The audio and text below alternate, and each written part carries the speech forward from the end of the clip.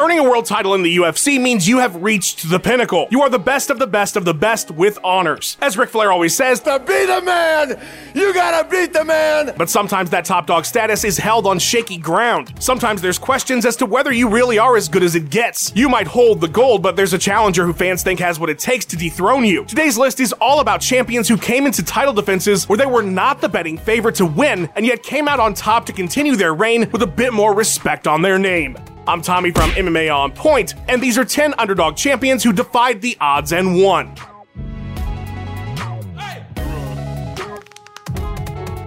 A few points of clarification before we start. All odds were from the same sportsbook 5 Dimes, as they have a long MMA history, and while I believe this list to be fairly comprehensive, around the start of the Zuffa era, 2001-ish, is when consistent records online about MMA betting odds get a bit hazy. After all, the first UFC in Vegas wasn't even held until then, so keep that in mind as we start with number 10, Randy Couture versus Gabriel Gonzaga. When 43-year-old Randy Couture came out of retirement and defeated Tim Sylvia to capture the heavyweight title at UFC 68, it was considered one of the greatest upsets in the history of the sport. Sure, he was Captain America, but he was undersized, old, and yeah, maybe we should have known better. He stomped Sylvia all 5 rounds. So why in the world we doubted 44-year-old Couture going into the first title defense of his new reign against Gabriel Gonzaga is beyond me. Actually, it's not beyond me. Sure, he beat Tim, but 44 is a big number, and good God in heaven, did you see what Gonzaga did to Mirko Cro Cop? The murder-death-kill head kick that finished their bout at UFC 70 was a massive shock to everyone, but it marked the 5th straight finish victory in the UFC for Gabriel. This was Cro Cop a single fight into his UFC run. He was still believed to be the top guy from Pride coming in, and so that win held a lot of weight. Old man Randy would defy the odds again though. Coming in as a plus 135 underdog, the Natural used his superior Greco-Roman wrestling skills to control the big man against the cage, and even though he ate a monster head kick late in the fight, Couture shook it off and finished the favorite Gonzaga via TKO in the 3rd round. What a legend.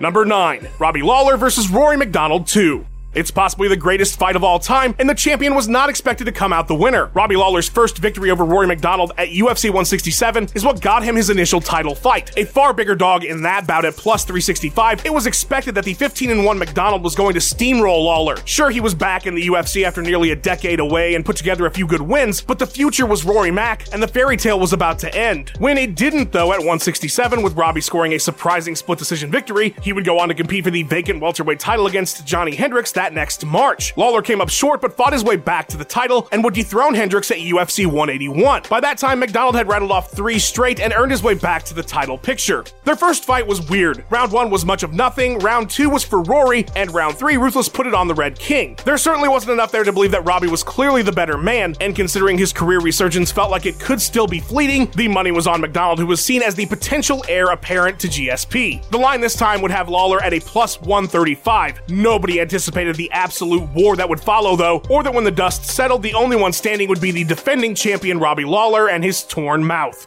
Number 8, Stipe Miocic versus Francis Ngannou. Is there any champion more disrespected than Stipe Miocic? What does the guy have to do to be the favorite in a fight? He's currently the betting underdog for his upcoming rematch with Francis Ngannou at UFC 260, despite the fact that he soundly defeated him in their first meeting, the fight we're about to talk about, because he was given underdog status going into that bout as champion as well. Who does Stipe have to beat to be a betting favorite against Francis Ngannou? DC and Brock Lesnar at the same time? Going into the Ngannou fight at UFC 220, the champ had won his last 5 with 5 finishes. He KO'd Mark Hunt, Andrei Arlovsky, Fabricio Verdum, Alistair Overeem, and Junior Dos Santos. In what world is that man going to be the betting underdog? Ours, as it turns out, and it's a testament to the hype that surrounded the Predator at the time. I do get it, the dude had 6 straight UFC wins with 6 finishes. He nearly decapitated Overeem. He's built like a Street Fighter 4 DLC character. The potential if he hits you once clean for a knockout is nearly 100%. The line for the bout would close with champion Miocic a plus 150 underdog, and while Francis would throw everything he had in those opening minutes at Stipe, he would fail to land that big shot and be tired out by the champion's relentless grappling. Miocic would retain 50-44 on all 3 judges' cards.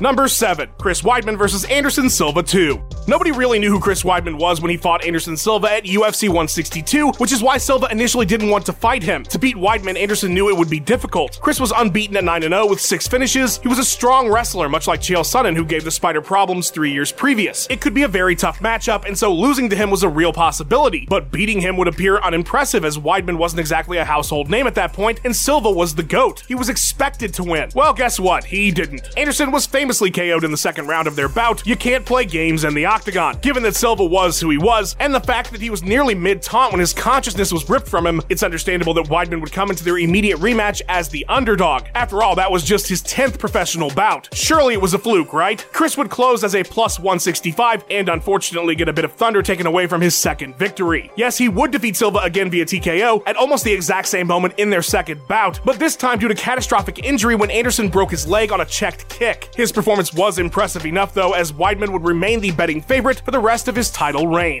Number 6. Amanda Nunes versus Ronda Rousey. We've talked extensively on other lists about how Ronda Rousey was pretty much the sole focus of the promotion leading up to her return at UFC 207 to fight champion Amanda Nunes. Rousey was, after all, a massive mainstream star. She'd taken a year away after losing her title to Holly Holm, who then dropped the strap to Miesha Tate, who then had it taken from her by Nunes at UFC 200. Well, the marketing must have been effective because Amanda would enter the bout a plus 165 underdog to Rousey's minus 190. In hindsight, of course, the odds look a bit off, but given the circumstances, it makes sense that Nunes hadn't yet earned the respect of the betting public. The belt had changed hands 3 times since Rousey's reign, and maybe this time Ronda would be more focused on her grappling, get Amanda down and do what she does best, first round armbar. It wasn't an implausible scenario, it's just hard to picture knowing what we all know now. The fight, of course, would last 48 seconds, and Nunes would utterly decimate the former champion. She did not get the bump from defeating Ronda that Holm did, however, as Holly would enter her next fight a minus 400 favorite. No, Amanda would be a plus 125 underdog against Valentina Shevchenko in their rematch. Nunes had clearly won their first bout, even if Shevchenko had a good third round. It's a surprising line, but perhaps more of an indication of how far Rousey had fallen, as the win over her didn't do much for the champ.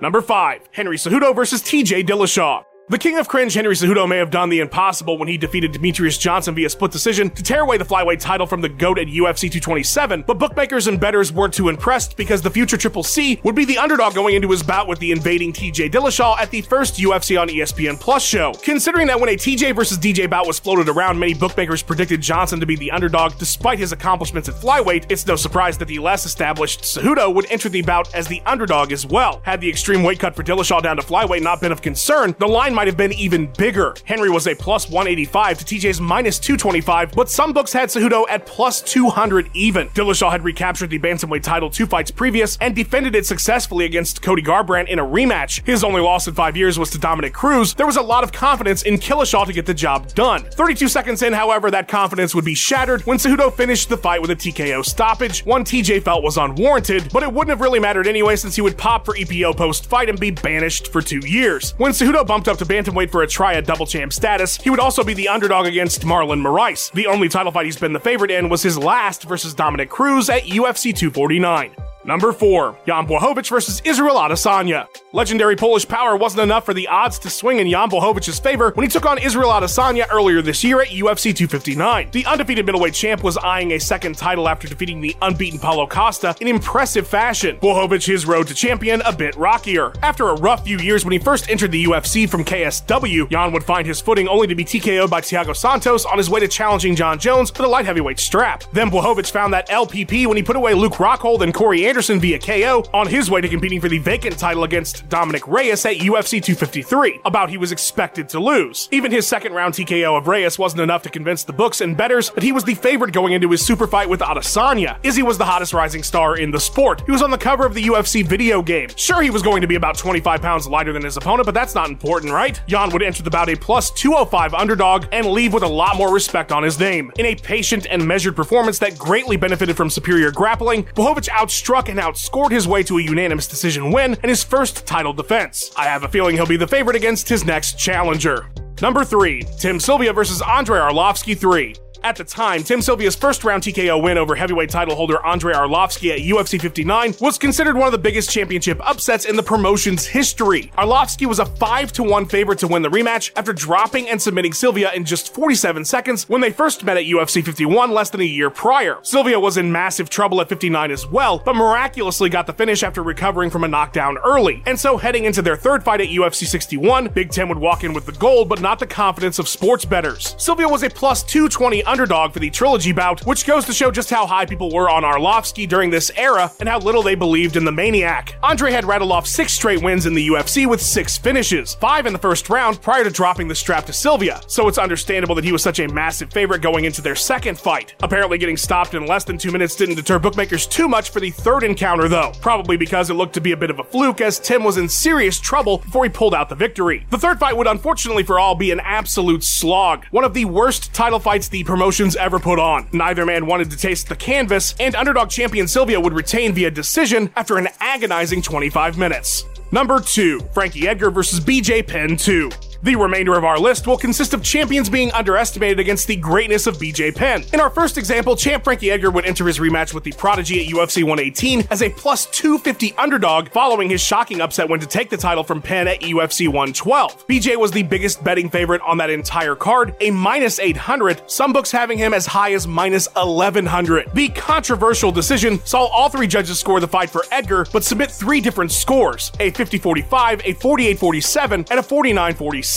While rounds 1 and 2 should have most certainly gone to the champion and the final round the challenger, 3 and 4 were razor thin, so it's not like this was some sort of robbery. But Penn was the man. The only fight he'd ever lost at 155 pounds before this happened 8 years prior. He'd stopped Joe Stevenson, Sean Shirk, Kenny Florian, and Diego Sanchez in 4 lightweight title fights in a row prior to the first Edgar bout. BJ was a legend, and his status as such meant that bettors were highly skeptical about Frankie's chances in the UFC 118 rematch. But underdog Edgar would score 50-45s on all 3 cards while outstriking the Prodigy 3-1, leaving no doubt that the first victory was no accident. Number 1, Jens Pulver vs. BJ Penn. Remember how I said in the last entry that BJ Penn had only lost once at lightweight 8 years prior to dropping the strap to Edgar? Yeah, that was against Jens Pulver at UFC 35. It's almost hard to describe the hype that surrounded BJ in the early 2000s, but I think the betting line on this fight illustrates it perfectly. Jens Pulver, the defending UFC lightweight champion, who had 3 times as many pro bouts as the upcoming challenger and had already defended his title against Dennis Hallman. He was a plus 300 underdog to Penn in that UFC 35 title fight. A plus 300 to a fighter who only had 3 professional bouts. People didn't just think BJ was going to win, they thought he was never going to lose, that he was destined to be the greatest ever. The Prodigy exploded onto the scene like a runaway freight train full of nitroglycerin. In 2000, he won gold at the World Jiu-Jitsu Championships in the black belt division, the first American ever to do so. Then he scored 3 KO TKO wins in the first round upon making his pro debut in the UFC. Joey Gilbert, Dean Thomas, Cal Uno. Good night, good night, good night. So you're telling me this 23-year-old is some kind of ground wizard and he's got the power to put people away? Yeah, BJ Penn was an MMA god. He was supposed to steamroll Pulver. He was already the champion in every way but name as far as the fans were concerned. Lil Evil wasn't just gonna lay down and die for the Prodigy though. This bout was an all-time classic. Penn looked every bit of what people were claiming him to be in the first 2 rounds, nearly finishing Pulver twice, an armbar only stopped by the horn in the second round. But as time went on, BJ began to fade and Pulver did not. The fifth would see the 2 slug it out with Jens getting the better of the betting favorite. In the end, the underdog champion would earn a majority decision. BJ Penn could be the best, he was just gonna have to wait until Jens Pulver was done, which would be shortly thereafter as Lil Evil would leave the promotion for 4 years following a contract dispute. MMA, you know? Huge shout out to Max Randall for editing this video together. Follow him on Twitter at Max_Randall. A big thank you to Ben Rosette, who provided that sweet tune you heard in the intro. Check out his music by clicking the link in the description and go give him a follow on his Instagram and Twitter page at Ben Rosette. Thanks for watching. Please give us a like and subscribe. We've got 3 new videos or more for you every single week. Let us know what you thought of the video in the comments below. Follow On Point MMA on Twitter and have yourself a wonderful day.